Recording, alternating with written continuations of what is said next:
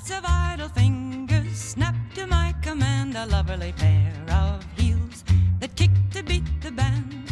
Contemplating nature can be fascinating. It's time for the Daily Review, a podcast dedicated to reviews and discussion of TV, movies, and books. Look for us at Daily Review on Facebook and Twitter, and dailyreview.com on the web. That's DALEY review.com. This is Paul Daly, here with my wife, Caroline. Hey, guys. And we are here to talk about the 8th and final episode of the first season of Amazon's The Marvelous Mrs. Maisel. Woo, what a ride, Paul. These 8 episodes have been crazy. I've enjoyed every single one. Me too. What's this one called, Caroline? I think it's called Thank You and Good Night. Oh. I think it's like thank you and good night. So it's signaling the conclusion. I would say so. Definitely. So we get started right where we basically left off in episode 7, where we have had that disastrous scene on stage where Midge imploded, took Susie down with her, and this is the immediate aftermath. Yeah, they're both getting drunk. It looked like a different bar than the Gaslight, didn't it? I kind of think it's the bar that Joel and Archie were hanging out at. Could be. Like that bar. That makes sense. Which is kind of creepy in its own weird way. But I have to say that I'm a little confused by Susie's kind of cool nature about Midge and her antics. Because, I mean, she really killed Sophie in such a way that there's like no going back. You think Susie should have been angry? Do you think Susie should have been angry? I think she had every right to be angry since she, like you had said in the last podcast, hitched her wagon to a volatile star. I am surprised that, Susie acted as if something had happened that was outside of Midge's control. Like, oh my God, I can't believe that, like your dress ripped off, or, that the ceiling caved in, or like something that was just like so act of God that there's nothing that, Midge could have done about it. And that is like so not the freaking case. In fact, Susie, who had earlier this season had been wanting to keep the relationship strictly professional and didn't want to really get into the personal stuff. She was commiserating in a much more, friendly way. Yeah, and she wasn't in it, like it was like, oh my God, I'm so sorry that, you lost your mind at work. It's like, Susie, it's like your whole life, This was a little surprising. This whole episode is full of like, what kind of moments? It is, and gut punches. Like, you're like, oh my God, I thought we were going to be okay, and now we're totally not. Like, yeah. So they used a lot of salty language at this. They kept saying that they were so fucked, they were going to walk like cowboys. That was an amusing conversation. Charming. Yeah. Very hoity-toity language. I know that there was the way that they described the night being like the next morning when they catch up. Yes, finally, after the phone call, because they talked about bookings and all this kind of stuff. And Susie's like, well, I didn't know last night was seppuku night at the Gaslight. If you don't know, seppuku is Japanese ritual suicide. It's the kind where they take their own short sword or dagger, drag it into their guts, and rip it upwards so that there's no chance that they could ever be pulled through. It's a way of maintaining their honor in the face of defeat. Good night. No way. I could never be a Japanese warrior. I would bring shame upon my family. I would do a terrible job. Well, and in addition to that, it turns out that not just Harry had seen this disastrous situation, but the newspaper guys were also there. And they totally... That she invited the newspapers because she didn't know it was seppuku night. Right, yes. Right. And so then it's like all over all the newspapers that this Amanda Gleason, like her head on a platter with a fork in it. Yeah, well, Holy she went crap. after an icon, and she didn't pay the icon any respect, and so rather than investigate whether or not these claims were true, they talk about slander and stuff like that. I thought that it was an interesting pause that Susie took, that when she said, it reminds you the power of words to build up and destroy. What a kind of a moment of clarity for Susie. I mean, that seems like something that you could, read or watch about in a TED Talk or something, and here's Susie who, doesn't really have a ton of introspection, is like, that reminds me how much words can really build up or destroy people. You're like, wow. I mean, I feel like they wanted to send that message through. It didn't come off like it was woven in very well. It kind of stuck out to me. They do not have time to have this massive, I said massover. That's like a hangover. That's in massive. Massachusetts. No, it's like a massive hangover. It's a massover. So a massive hangover. No time for this because it is Ethan's birthday party. The big birthday party for Ethan and Estelle, Imogene's daughter, who she has high-minded plans of the two of them eventually falling in love and marrying. So there were several absurd, to the point of just shaking your head scenes in this. The ventriloquist from that dive bar with the dead dummy laying on his lap, and he has a new dummy, and he's trying to do this very borderline acceptable act for the kids. I mean, that was really funny. Yeah, I mean the whole idea of he still has the one dummy on his leg, and then the other dummy dead, laid there. And he says, "Well, maybe you wouldn't say these things about me if you didn't have the other guy there to compare me with all the time."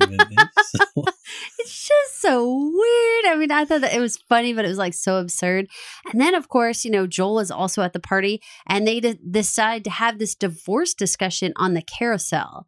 And I think there's something about the imagery of being on these horses on a carousel, and it should be such a whimsical, easy time. And instead they're drinking out of a flask, discussing the deets of their divorce. I mean, you could get the imagery and interpret that maybe as metaphorical for spinning out of control. I like that. Life is passing Joel especially by at this point, kind of like the blur that you see when you look out from a carousel. For sure. And especially if you've been drinking, I can't really imagine how your stomach would really be in a scene there. So one thing that I noted that I'm not quite sure about, it seemed that Rose and Abe were not at the birthday party. That is pretty unconventional these days, but it did not seem like they were, because they were out for the evening too, because Joel actually comes back and helps Midge put the kids to bed, which was actually pretty surprising to see Midge alone coming back to the apartment. She would have been doing that. Where's all the birthday presents and all the crap? I don't it seemed a little bit out of step for me to be how exactly did this work? Yeah, she says that they were at different things too, right? Yeah, one was at a garden thing, again at night, overnight at a garden meeting or something. Okay. Right. And Abe was at a work function. Okay. I mean, I get it if he had to miss, but Ethan's party was during the day. So it was a kind of a strange set of circumstances that landed Joel and Midge alone to put the kids to bed. Now, what did you think about this sort of glancing at one another, sort of watching each other put the kids to bed kind of thing? This is Lorelai marrying Christopher, just completely disappointing. This is not the character that you wanted when you started watching the show. And now she's making these decisions that, you can kind of understand on the one hand, but you hoped better for them. It's interesting because I tried to think about, at no point in these scenes did she have some big moment where she sort of fell back in love with Joel. Watching him put the pajamas on the kiddo, I understand that from a father-kid standpoint, looking at him like he's a good father or whatever, in theory, whatever, right? He's been drinking all day on a carousel. It's not really a great dad, but let's pretend that it is, okay? The whole time, he kind of falls back in love with her, watching her and talking about all the, I fell in love with you the first time I saw you, and he never took off his wedding ring. And he says a lot of the right things, he recognizes that she's drunk without talking because of the way that she's eating. She was eating mac and cheese. And just there's other little things like that he just says to her. he definitely hasn't forgotten anything about her. He's still like the person that knows her best in the world and all that kind of stuff. I'll go with that. So you think that she's like just interested in falling back into old familiar patterns. Right. Like Dorothy with Stan. I feel that. Well, speaking of old familiar patterns, I was taken aback by this whole like, okay, so they decide they're going to go get freaky, right? And she reveals that she actually used to undo like every other hook on the bra.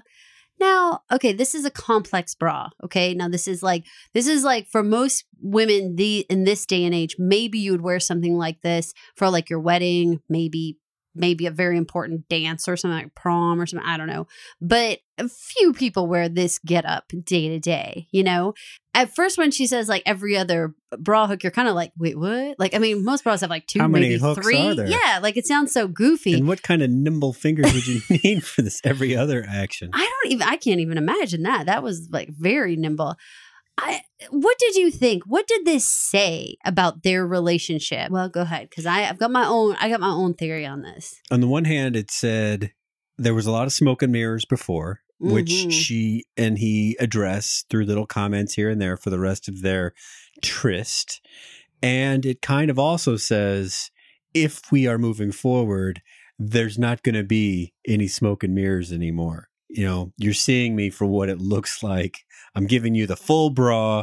I'm not doing my makeup again in the morning, et cetera, et cetera. Well, you say that, but the way that I took that conversation is she was apologetic about not having a moment to go do that bra thing. She wasn't saying, if we're going to keep doing this, I'm not going to undo my bra anymore. She was like trying to say, I'm so sorry. I didn't know this was going to happen. So I didn't have a chance to go and do my bra hooks. And so I don't think she would have thought she needed to stop that. It was his response of being like, well, what did you think was going to happen? Like I was going to lose interest. I was going to go make myself a sandwich, all that kind of stuff. Like, but it made me feel like how many people babied / like set up Joel's life in like a strange way. Like she went out of her way to make him feel successful about taking her bra off. Like how little does she have to think of his capabilities that she thinks she's not unlike her making brisket in the very first episode. She always has to like grease the wheels for him in a way that feels like an inequity in the relationship that I don't really know how they could possibly be successful, you know? How I guess I interpreted it was, I see what you're saying, and that's probably true, but also consider that it didn't occur to her to do it. I mean, she could have, there was time. She could have said, excuse me. That's what women do in these situations. They say, excuse me, and then they go do whatever they're going to do, and then they come back, you know? Excuse me. It happens. Sure. So, but it didn't. It was only once, it was like past the excuse me point that she had to come clean with, or she felt like she needed to come clean. So that's why I felt like she'd lost her instinct and her taste for even doing that kind of thing anymore. And definitely, I agree with you wholeheartedly. And the hiding of things, like how they like discussed how she had all those marks on her skin from, you know, the underwire girdles and all that. I used to powder it. Yeah. Can you think of that? That she like, what work she went through, you know, just so that he wouldn't see that? Oh my goodness. That's, wow. He is a high maintenance relationship, you know? He is. It's a lot. Which is funny that you say that, because that's what he tells her. You're a lot. What did you think about that? Because I was hurt for her. Well, that's probably because people have told you you're a lot. I am a lot. Well, what do you mean by it because you've said it? It's that when you are near or far? No, not far so much. Mostly near, or just somehow, you know, related to either the conversation or the situation or whatever's at hand. You have a very dominating presence in what is being talked about, the attitude and kind of direction of that event or discussion or whatever it is. You know, like, it's not that you're there to tell everybody what to say, but I mean, you're the one that does seem to recognize, like, nobody's saying anything, so I'm going to say stuff or whatever, you know, being attached. and not having those same instincts or drive or anything like that, it is comparatively, for someone like me, a lot. And I could understand Joel, but his explanation was totally different. And way better. I mean, he's like, you're pretty and smart and funny, and you're like, you talk. No, that's just an example. That's just one example. You say so many words. Your words are many. Let's talk about the concept of any person being like a lot, right? Like, what does this mean? Joel tells her that, girls can either be pretty or smart or funny. But if you're more than one thing, then you're like a handful. You're like so much going on. I can say that I've been told I'm a handful. So what do you think makes somebody a lot? Even if it's not me in particular, but anybody. What makes somebody a lot? Activity, I think, for me, would make someone a lot. Just the amount of it that they need to be a part of and influence and talk about and decide about and all this kind of stuff. Like, the more of it that's going on, the fuller that person probably feels. If you're not on that same wavelength, then it's a lot for you to be involved with all those different things. I like that. I think like a little small offshoot from that, I would say the amount of energy somebody has. That's how I feel when I'm around somebody. And with Midge, I mean, certainly she talks fast. She's thinking fast. I don't really look at it like about the fact that she's attractive. I guess maybe that's just like the part that's like, I don't know. I don't know why that would be like one more thing to handle, is that you're pretty. I don't know. Is that just like the response he has to her? I don't. Yeah, that's a tough one to lump in as a possible. I mean, he's borderline calling these things negative in a way. You know what I mean? So kind of, so the looks part is, in this part, is kind of transparent to him. So I don't know what he's bitching about, but I would just say like the upkeep part or the whatever that you might consider needing to be the high maintenance end of being attractive, or maybe it's unwanted attention or whatever else goes along with, maybe feeling like he has to woo her like that much more because she is like in a catch, right? Yeah, that other people would be constantly after her. So Midge is considered a lot. I felt like that she was kind of taken aback and kind of hurt by his comment. Yeah, you don't exactly, when you're called a handful, you're not exactly like, damn, Skippy. You're like, what do you mean a handful? I can laugh about it now. I'm just a person doing what I do. I can laugh about it now because I've heard it so many times that I can laugh about it now and be like, yeah, I know. And I try to dial it back.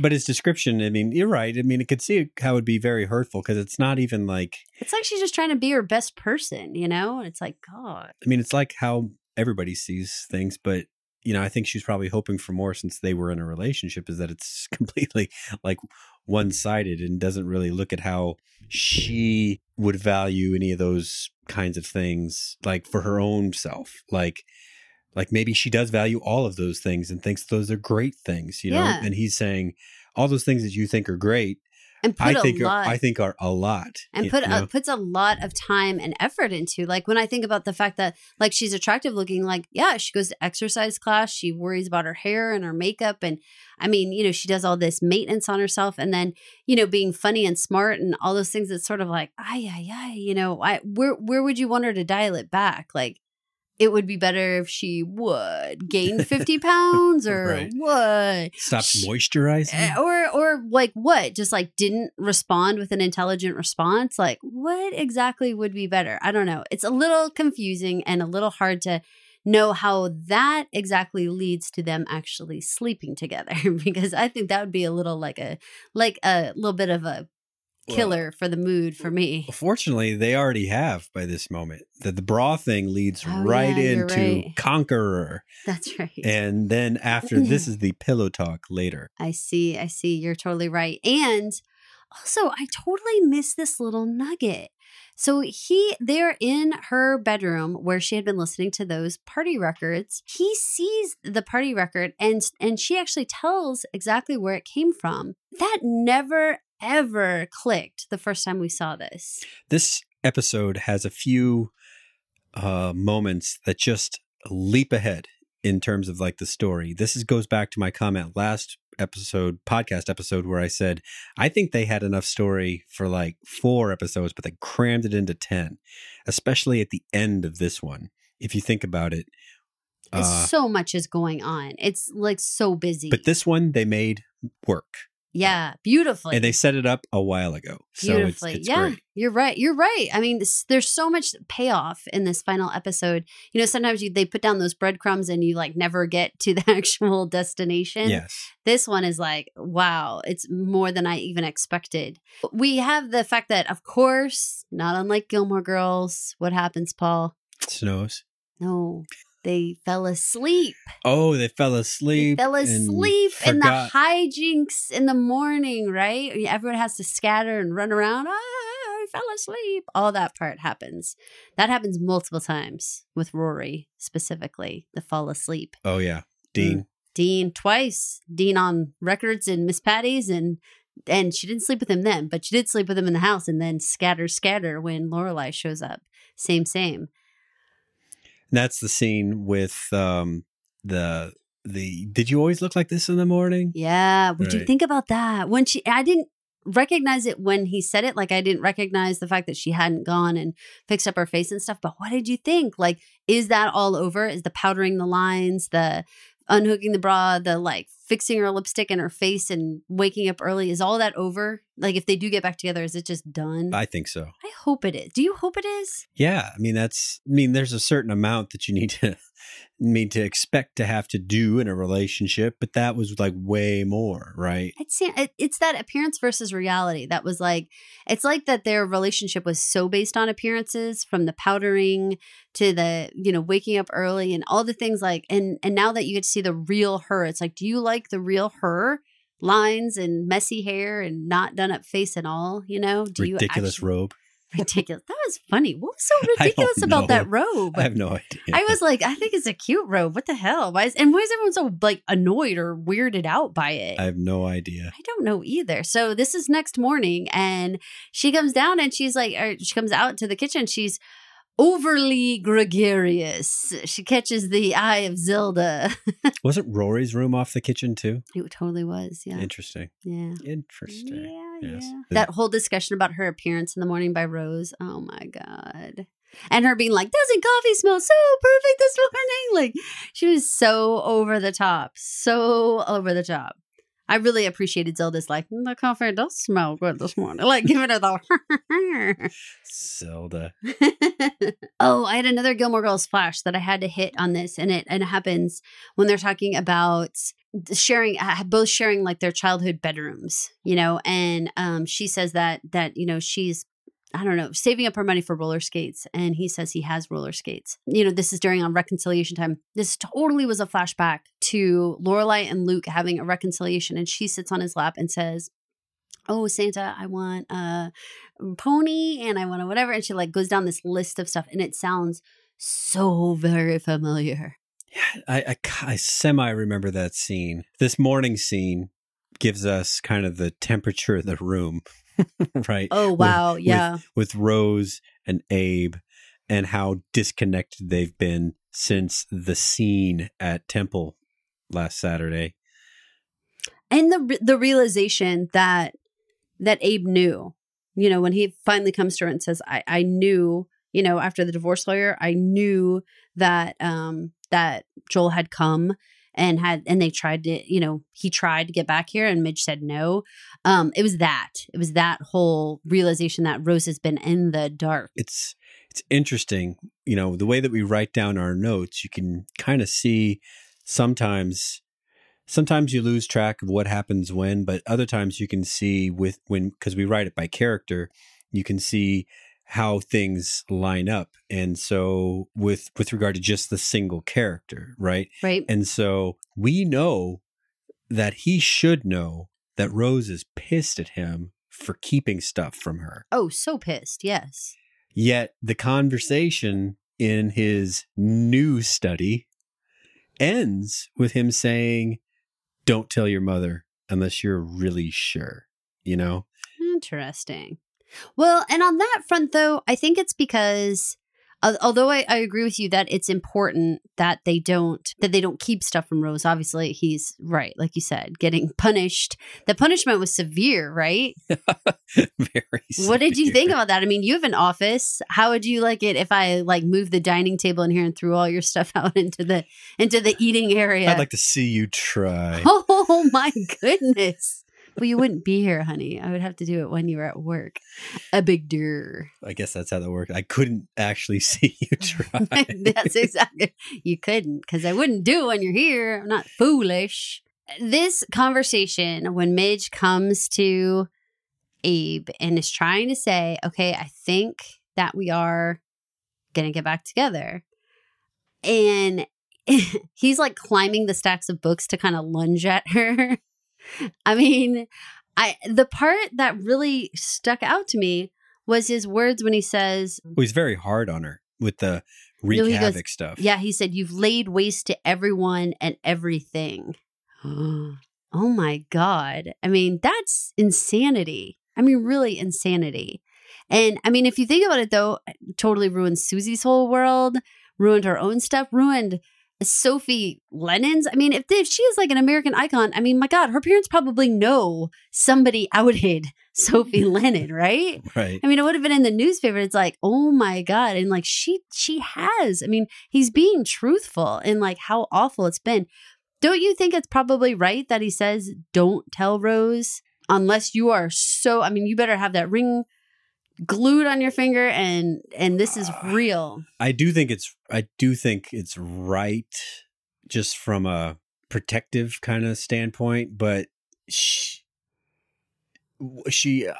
in this situation, I mean, she's already voiced the idea that she's hurt about being kept in the dark. Yeah, you're right. So, I mean, maybe it's just being too thinking too little of Rose, like that she's not capable of understanding, you know, the craziness of this situation when she certainly is. I mean, she's a smart woman, you know. I mean, I get she just never gave up on Joel coming back into the picture, and he already has.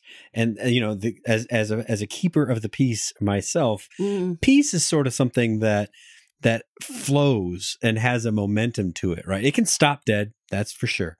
But, you know, once you're working on a solution, you keep working it until you get back to peace, right? Right. And if someone says, well, we could get possibly back to peace going this other way, you're like, no, we're following the plan. The plan is a good plan. Yeah, that is very true. That is very dad like. I thought that the whole part where he was like, you know, if he loves you and you can forgive him, you know, I don't know. That's what he says. I don't know. Right. Then, you know, more power to you kind of thing. And he explains like, don't tell your mother, because if you go off and tell your mom, basically, and this falls apart, and he goes, if I come home and she's moved me into the kids' room, I will kill you. He's like, I will feel bad about it, but it will happen. And he was so matter of fact about it that I was like, I mean, it was good. That was a good scene. One of my very favorite Abe lines. I will kill you. I wouldn't want to do it, but it will happen. It was so good. It was so well delivered. It was so good. Last time we see Rose this whole season is the final time that she catches Midge going through her closet. Yeah. And she wants to, I mean, her ploy is that she's inviting her to the beauty parlor, right? Yeah, I think, Girls' Day kind of thing. Right. It is like, let's have a reconnection kind of day. But this is a moment when Midge, I think probably should have said what's up with why she needs the dresses. I don't think this was the big moment though, where she had to, this was like, she didn't let her mom get in her head. You know, this time, like she didn't get into it with her mom. She just was like, I'm not going to tell you where I'm going. And basically like, and I'm borrowing this dress. And Rose let it go and was just like, you know, pearls would look good with that. That's it. And it's like, I think that it had to happen that way. If they had gotten into a discussion back and forth about where she was going and whether it was a valid choice and this was a legitimate path and blah, blah. I mean, can you imagine how would this evening have ended up? You know, could Midge actually stand on that stage and say anything? I mean, like, there's just no way. Okay. No That makes way. sense. So So she she was- had to just maintain at that point. Okay.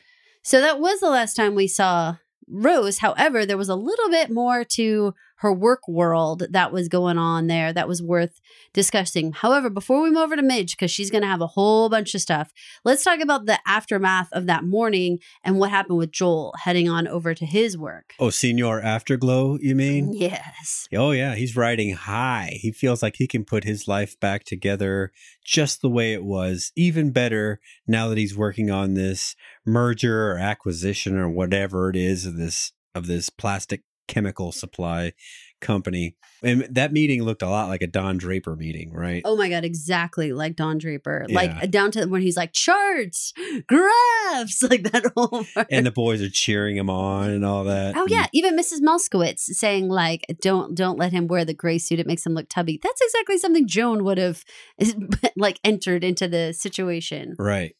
What was his name? It would have been glasses guy, I know exactly who you mean. Harry. Harry. Yeah, he Yeah. would have been like, "Don't let Harry wear the gray suit; makes him look tubby." Right. And Harry'd been like, yeah, exactly. So he's feeling so much of his wild oats that he decides that apparently he's going to give it another go at comedy, He's feeling funny again. which is just so weird, right? He's going to sit and like write comedy again on the steps and like, I don't know. He's so weird. And even it's not even original work. He's like yelling out to people on the street to help him finish his punchlines and stuff, you know? He's writing lunch meat jokes. Lunch meat jokes, y'all. I mean, aside from chicken lunch meat, there are really chicken lunch meat is freaking there are no funnier hysterical. lunch meats than chicken lunch meats, but that's the end of lunch meat humor, really. What's the backstory on chicken lunch meat? It's that you believe it doesn't exist. Does it, y'all? Does chicken lunch meat exist? I don't know. It's an argument we had one day back when we were about, 20? Ever since then, we're like, why don't you go eat some chicken lunch meat? It's just like, it's so disgusting sounding. Even if it does exist, it just sounds awful. Awful. It's an abomination to lunch meats. What happened to the chicken, Paul? How did he become lunch meat? Why isn't he just pieces of chicken? Just very upsetting, the whole thing. Well, so old Joel also heads on over and tries to get a slot at the Gaslight. This is like, so my head was like swirling. It was like we were back to episode 1. He's got his comedy sweater. It's the black Oh God, crew I know, neck thing. right? Yes, But now it's got holes in it and stuff, right? So it's not it's as tattered as he is. Doesn't get a slot. And this is when he runs into Susie. This is when they kind of cross wires and she doesn't really recognize him, but since he's bragging to his friend on the way out, then he's like, "Oh shit." Well, and I think it's the brisket. It's not that. Yes, she doesn't remember Joel, but she remembers when he says, "My wife would bring you the brisket." You think that was the connection? Yes, she knows that it's Miriam who brought the brisket. We get this move from the Gaslight over to where that party album came from. The Music Inn. Oh my God. And then they are going to head downstairs to like where like the cool party albums are. And the people upstairs start playing Mrs. X at the Gaslight. Did your heart like stop when you saw Joel walking back up the stairs? Only in the anticipation that he might do something dangerous or stupid, you know? Like and that would be detrimental to Midge. There aren't really like violence and things in Amy Sherman Palladino shows, so that would be pretty not in character for her kind of show, but still, you know, could just cause some kind of drama. Gosh, I don't even know. I mean, wow, I went like a whole different direction. I mean, they just were deciding to get back together, and now he's realizing that she was out. I don't want them together. Like, I know, but okay, so maybe it did make your heart drop, but just from Midge's standpoint of like, okay, whether or not you wanted them to get together, Midge at this point wants to be back with Joel. I mean, that's what they're saying. Like at this point, she's talking about Midge doesn't know what she wants. Okay, but my heart dropped because no matter what, if they're gonna bust, let them bust, but not because it's like being heard talking behind someone's back. Like, and it's like that, oh my God. I mean, it's just that awful feeling where like, where like Rose is like, is Dorothy right behind me? And like, it's like that move where you're just so like, oh my God, you can see the person walking up behind the other one. And bitch has no idea, that he knows that she's been saying this stuff. It's just, it started this ball rolling for me of like anxiety that this was just, Midge was so outside of the loop of information and he was like collecting information, which just freaked me out. He is so shaken though, Paul. Come on. He's thrown way off his game and now apparently is deciding against following through with his big plans. He's going to quit and he's going to set himself up so he can't do what he said. He can't follow through. I mean, I guess he mentioned to Abe that plan B was going to work at his dad's place for the same salary. Right. But who even knows if that's still on the table? Or if that was even true. Right. I feel like question mark. So him quitting during that presentation, again, like you said, I mean, it was like nail in the coffin of like, so their life is not going to remotely get back on track, which again, I know you're like fine with, but was still like shocking to watch it unravel so quickly. I mean, it's interesting because like a text message or an email or a voicemail in this day and age would be the equivalent of that recording, someone seeing you having said this, or maybe a Facebook post or something like that, or Twitter account situation. But for them to find such an intriguing way to have that very present day problem of people talking behind other people's back and it being recorded, having that actually be the undoing was like kind of a fascinating way to do that. Oh yeah, and it works, but I like it. I just I just didn't want anything to blow back on Midge on this. It's all going to blow back on Midge, honey. Like, there's no chance it's not going to, right? I mean, there's no chance. This is going to come back and haunt her. Absolutely. Why episode 1, season 2, the blowback. It's going to be BAD, Paul. Well, let's talk about old, poor, out of the loop Midge over at work having her totally lovely evening. It's snowing. She's finishing work, coming out of B. Altman with her gal pals. And we get that very Gilmore Girl-esque, I love snow. Snow is such a lucky time and such good things happen. And we get this reveal that the exact wedding that Emily Gilmore says that she would have for Lorelai, this Russian winter theme wedding with these trees and this white, is exactly the wedding that apparently Joel and Miriam had, which we only saw the reception. We didn't see the actual wedding portion. Right. I mean, that's like, there's no like, that is like verbatim the wedding that Emily describes. So that was like wild. Between that and the snow comment was like, whoa. Yeah, that part did.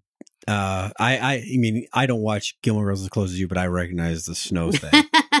Well, you just gave me like a keychain that said, smells like snow.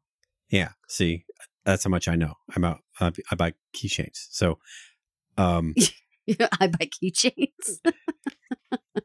Does the scene where Penny Pan just storms in and confronts Mitch, does that have any Gilmore resonance? I mean, I seem to remember there's got to be maybe it was at Chilton or something where someone came in and confronted Rory rather than the parallel being with Lorelai. But I don't know, something seems familiar about just a woman coming in and yelling bad things about the star of our show. But it's kind of reversed. Yes, it is. It is actually when Rory sleeps with Dean after he's already married. Right. And the wife. Yes. And it's the wife and her mom. And they confront Rory and Lorelai like in the town center square and is like, I think she might say you whore or she might use the word tramp. I think she says whore, which is pretty awful. Yeah. So this scene, what did you think about this concept of like, did Penny have any freaking leg to stand on? No.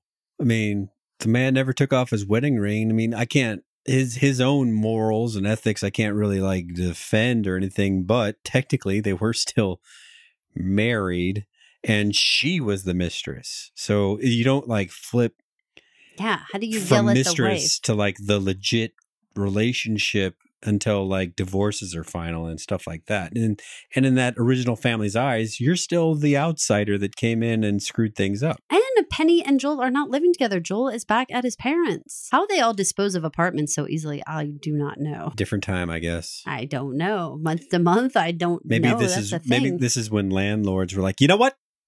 Fuck it, we're setting these things up for a year. Okay, you can't After this you can't- mess. right? Right. You can't come and go depending on who you're dating. Right. I love it. Well, I was shocked when Penny came in and did this "you tramp" business. I mean, holy smokes, what nerve! You know, I can't imagine. And then to see that it's like gonna blow back on Midge and be like, "Bring your handbook." Right. We're gonna have to have a talking to with the head mistress there. I stand by my earlier prediction that Penny Pan is going to come back into this somehow, and Midge is actually going to help her out. And I don't know what it could be. I like but- that prediction. It feels like it could be a real like moment, you know, for the Midge character. And I think, like I said, like it's at this point it's cast Penny as a woman against Midge, and there hasn't really been. I mean, now I guess we have the Sophie Lennon character, so maybe. I don't know.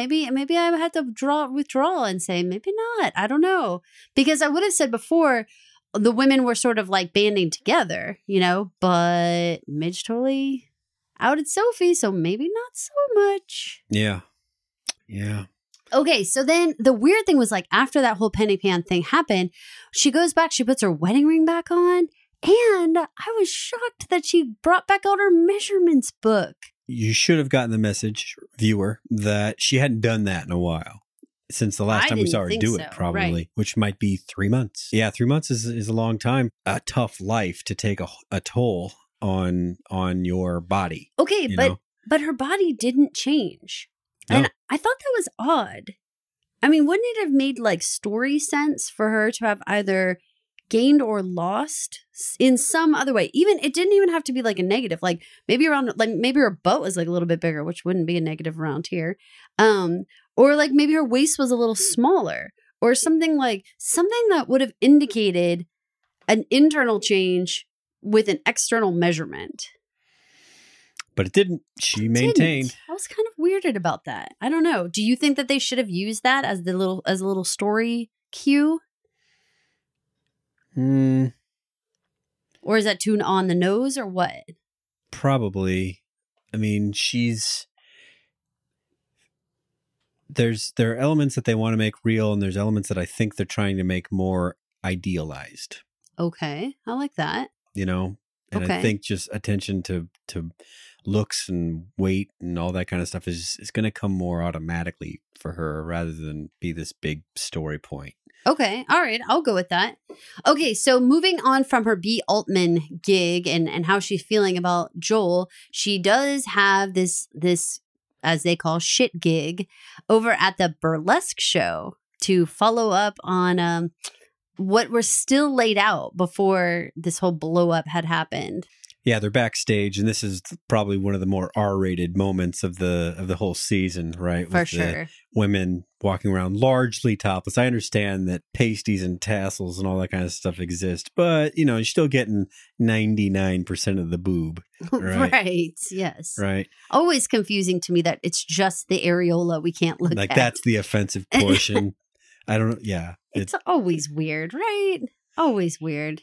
The nip is the only thing. That's the part we can't see. Come on. morals. Where do they come from? I Who don't- said so? It makes no sense to me. I don't get it. But they have a little girl talk in there. Yeah, and so the conversation where she tells Susie, okay, it looks like I don't want to make a big deal out of this, but I do have to tell you, it looks like Joel and I are going to get back together. And then Susie's like response of like, who's Joel? It's like that was so good. It was so good. You know, like it was like, yes, Susie. It's like, maybe you don't remember who I am. I'm Susie. I haven't really checked into your life all and that I much. don't care. Like, I don't care. It's so spelled out. There are lots of things going on in Susie's mind once she kind of puts it all together, right? I think so. Like there's this person who could be my friend stands to be in a very vulnerable place with this guy that's already betrayed her. Right. There's that possibility. And he's like, he's been such an asshole, you know? And then there's the, if you go back to being the housewife, then I might lose my one client. I think like 90% you're going to lose your client, right? Right. Okay. Then I love the little follow up to that when the stripper behind her is standing there and is like, I don't understand. What's the problem? You're sleeping with your husband. And she's like, oh no, it's that we've been separated. And, you know, and I slept with him. And the stripper's like, well, your boyfriend's taking it very well. Meaning Susie. Oh my God.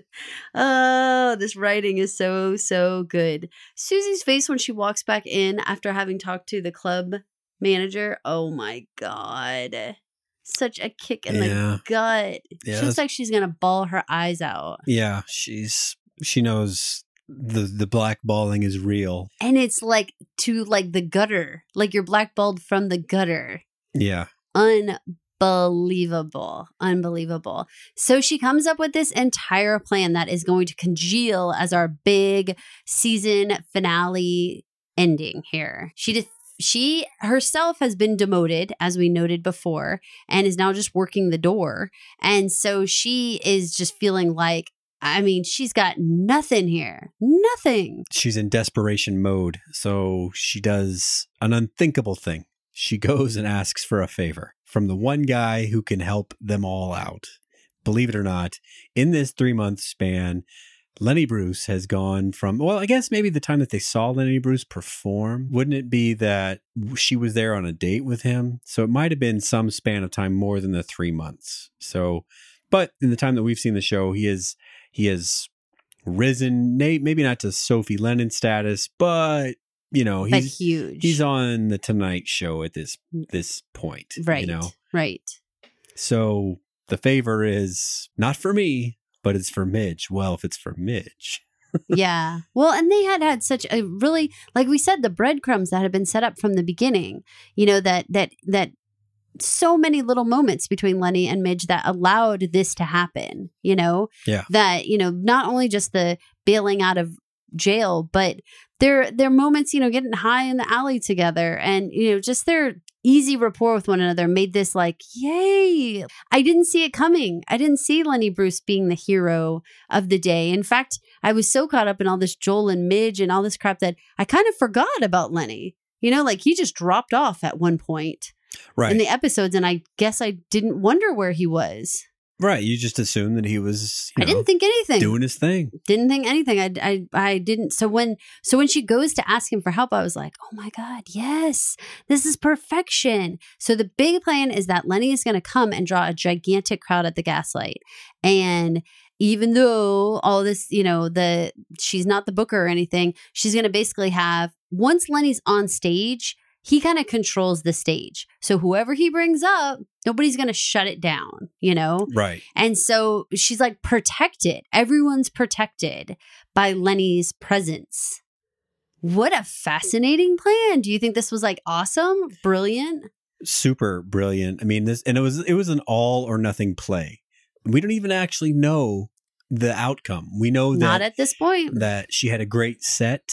We know that Lenny probably went on to have a great set, that the Gaslight made a lot of money that night, but we don't actually know what happens after that just yet. We just know those things. It was so wild. So watching Midge actually go up on stage, called up there by Lenny, and she's wearing that beautiful dress. I mean, I know you're a guy, but what'd you think of this party outfit? Well, she was always put together on stage, except for the first night when she was in her nightgown. Right.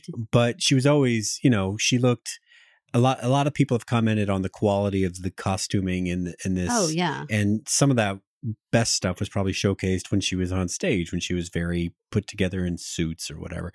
But this is, like you said, a party dress that is like kind of that Hepburn-y sort of Yes. timeless, she could wear that now Yes. kind of dress. Super chic. Well, like not housewife, but like star, you know? Mhm. Like she just looks so good. I mean, Susie was like taken aback, you know? She was like, this is your look. She looked beautiful. She got up there and she just went to town about Penny Pan, coming to B. Altman, and, you know, what are the fucking rules? Not the fucking rules, but the fucking rules. The whole thing, so funny, so like right on. But the scariest freaking thing was going on during her stage. How do I say? During her set. Yeah. In the back, on opposing pillars, we have Susie watching with like smiling. Yeah, she's appreciating what's happening. This might just work kind of feelings, you know. Mhm. And on the other pillar, we have Joel, who is Lurking. absorbing that all of this is, you know, he heard a snippet of Mrs. X, the Gaslight, so he knows that his life and his decisions and his pain or whatever are on display for all of these people to hear, and it's continuing. Yeah. It wasn't a one-shot thing. I even think the idea that Penny Pan showed up at B. Altman and screamed tramp at her, even that alone, he was hearing for the first time. Like, did my mistress go scream at my wife at work? You know, like even that he was hearing. And then now he also has to have this whole room full of people laughing while he's hearing this. Oh my God. I did not know what he was going to do. Some part of me thought he was going to be like, Miriam, you know? And just like the room was going to like jerk heads. And it could have ended like that. Instead, he tries to intimidate Susie. Susie ain't having it. Basically accusing her of egging Midge on. Which is so ridiculous. That's what makes me feel like, how little do you know Midge, you know? Yeah. And how little do you think of her? You know, and that whole sense of like, it doesn't require somebody to egg her on, you know? Like this is like a really sick series of like projecting.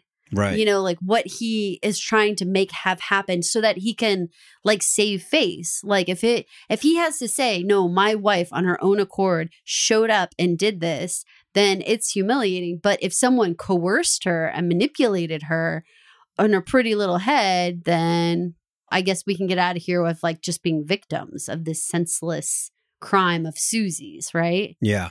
But I did not see this whole ending coming where there starts to be a heckler in the crowd screaming at Midge, which was surprising, but at the same time, she handled it super well. Yeah, I thought. He goes, dumb bitch. And he goes, who told? That's super funny. Yes. Super funny. But the heckler heads out and Joel like just comes right behind him.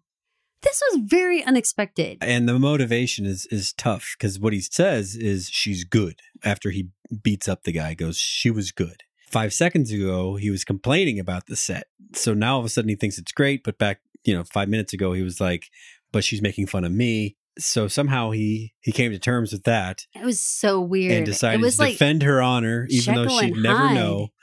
And he beat the shit out of that man. Like, that was one of those fist fights that was too real for me. Like, that was a lot of smacking. I mean, the guy in the background was like, you're going to kill him. He quit his job. He's pretty much going to give up on Midge at this point, and he's going to beat up a guy in the street, which will, potentially send you to jail. Well, and if you remember back at the episode where Noah is talking to Midge on the fire escape, and he describes like a punch with Joel, and that he was like so rock solid, and he was like, next time pick a guy that I can beat up because I'd like to defend your honor. So they had set it up way back then that Joel can throw a punch and is like a fighter. It does have this weird kind of temper that could do such a thing. And it was like, oh my God. After the guys pulled him off once and he went back and started smacking that guy's face around again, I really did worry that this man was going to be beat to a pulp.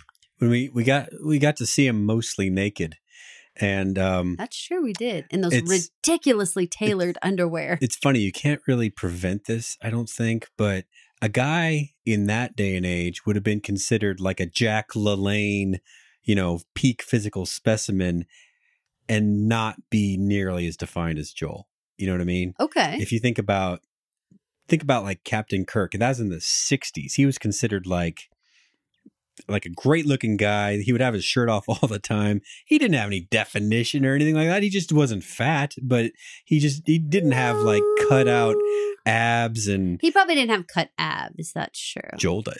And so, I mean, he would have been like freakishly in fit. Yeah, freakishly in shape. But when for I that think day and about age. like Don Draper and stuff, like, remember doing all the push-ups and stuff and he faked swimming those and push-ups. what do you mean he faked them?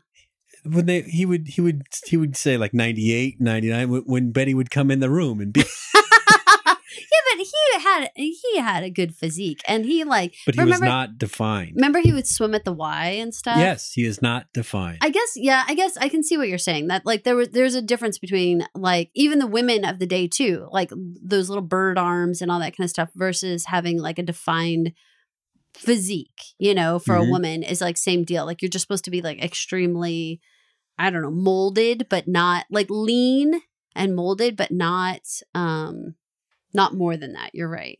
Mm-hmm. So, but there's something about Joel that is a lot more like a friggin' junkyard dog. Yeah, whatever his motivation truly was, he leads us. What is it? Why does ISIS be able to recruit men? What do they tell them? I don't know. They're humiliated. And you know who Oh. humiliates them? Women. He has been humiliated by a woman. And so this is it. This is the pinnacle. This is how ISIS actually recruits guys off the internet. If you have been, your manhood has been taken from you. So you beat someone up to get it back. I guess so. And he goes stumbling off into the dark. I swear to God, he is like Jekyll and Hyde. It made me feel like, I don't even know, like some sort of like werewolf man, like stumbling into the fog, into the mist. Well, now that he's jobless, I mean, he is better off just being off the books, as far as Midge is concerned. I know he probably can't be for story wise and all that kind of stuff like that. But I mean, he'd qualify as a deadbeat these days, right? 'Cause I think he'd be qualified as a deadbeat then. I mean, he has to like be dead at war or something, right? right. I mean, she's got to come up with some reason why he just wandered in the night. I don't know. So it ends with Midge putting her arms up and saying, "Thank you and good night. I'm Mrs. Maisel. Thank you and good night." So do we think that Mrs. Maisel is her Sophie Lennon persona? I think so. That was like the Easter egg that they gave that justifies the title, The Marvelous Mrs. Maisel. And that was the last line of the whole season. That was the aha kind of moment. And I think Mrs. Maisel is her onstage persona. It may be kind of like, I don't know if it's like Robin Williams, where like on stage and personal were like very, very close, Okay. or if it's more like, so Midge is the one who saw her parents move the beds. Mrs. Maisel is the one who, when she was a girl going to Halloween, made sexual noises instead of regular boo boo kind of sounds for ghosts, right? Okay. See what I mean? That's how there's just a slight difference between Mrs. Maisel and Midge. Okay. So Mrs. Maisel is more outrageous. Midge was like talking about the scraping of the bed together. That was the joke. Uh-huh. But when she was Mrs. Maisel and found that sort of lane, then she was like, when the other kids, were scared of stuff and they'd make a ghost sound, they'd go like, boo. And when it was me, I'd go like, ah. Like, I don't even want to do that sound on the thing. I could do it a lot better, but I don't want to do it on the air. Oh. I won't do it. I will not do it. She makes a sexual sound. How about that? Okay. You mean like I said a second ago? Yeah, you do it. You do whatever. I'm not doing it. Now we're like, I'm not saying. Now I'm scared. Yeah, no, that's not good. So yeah, for sure, I felt like you're right. I felt like her lane now is Mrs. Maisel, right? Mhm. And so then, no matter what happens with her in her actual life, it's kind of interesting because I feel like it kind of freed her.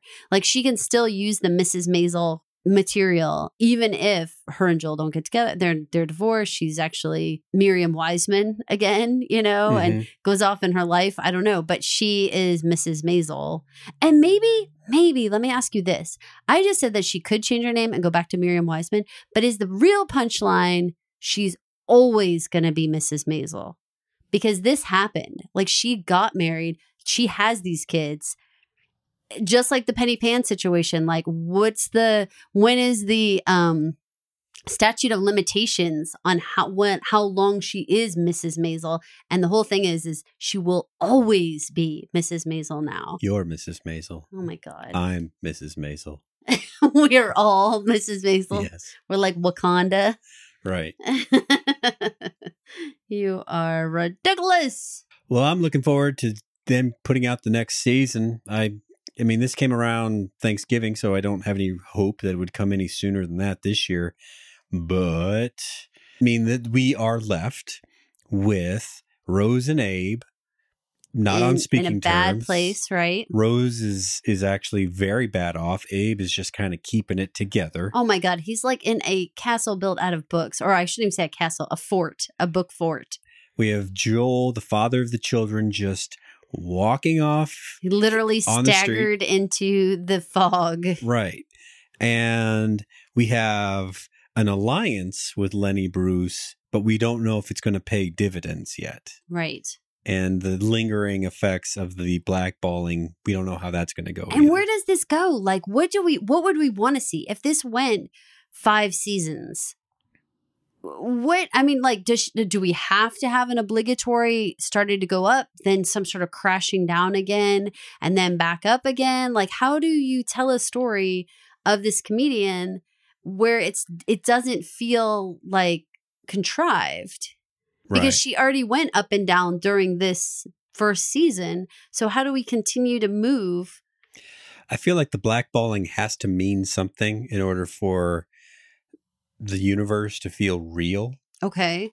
If it goes away in an episode, other big events like that happen in episodes will take less seriously because... Well, and she cannot make amends with the Sophie Lennon thing. Like, she just can't. There's no way to fix that.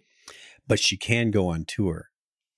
And just get out of the... Yeah. He said, you're dead in this state, or, the New York City area, or however you want to call it. But that doesn't mean she's dead in Los Angeles or Seattle or whatever the big cities were back then. So you think that's a thing, huh? You think that they'll travel? Even with like New York City being such the backdrop that they have been, or is this an opportunity to explore what other places look like during that time frame? What does small town USA look like? There's that. I mean, it's not super practical because she got the kids, obviously, and nobody to watch them. At least she has the grandparents. She has the grandparents, but, she doesn't have a partner. Even still, Joel wouldn't watch them. Are you kidding me? Neither here nor there. Joel being there would make it so that she wasn't a comedian in the first place. That's very true. Very true. I don't know. Okay, so but where do we want the show to go, or where do we see this show going? I could easily see it going like one more season, easy, where like we have the rise now, because obviously we have to deal with all this aftermath of Joel and, the fact that they're obviously not going to get back together. I do not think that that's a possibility. Or maybe they will say, it's even now. You cheated on her and she essentially cheated publicly, if you will, in many ways on you. Now, do I think it's the same? No, I do not think it's the same. Do not be confused. However, maybe there's some amount of like both sides have to forgive. So now somehow they're more even. I don't know. Where would you want to see this go? Could it go more than one more season? Story wise. I mean, even though the dialogue and the whole story is fantastic, but how far can they stretch it? Another couple at least, I think. Okay, intrigue. I mean, the kids aren't really a factor in the story. So as long as they don't start getting into the teenage years, when kids are more of a issue, I don't think they'll be an issue. I think that Amy Sherman Palladino's wheelhouse is this time frame. She's supposed Young to be women. 26.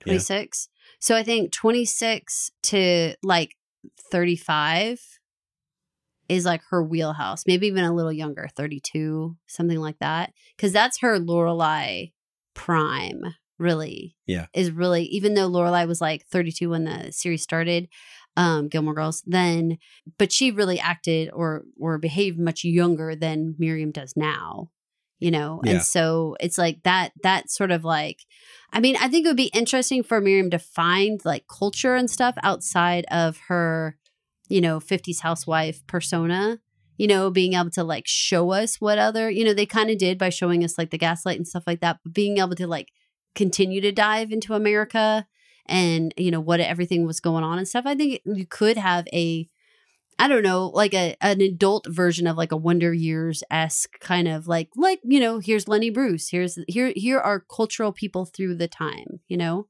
Right. It could be very interesting, I think. It would Chicago's be to me. always been very big in comedy. That's true.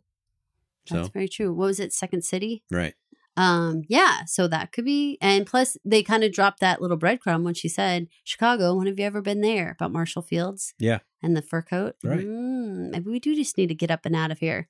Intrigue. Well, I am very, very, very much looking forward to season 2. We have no idea. New.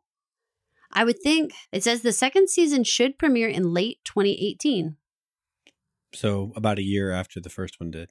Yeah, which would kind of make sense. You know what? That's totally Amy. Like, she likes the fall. Like, she's not going to shoot there's not going to be summertime seasons, in my opinion.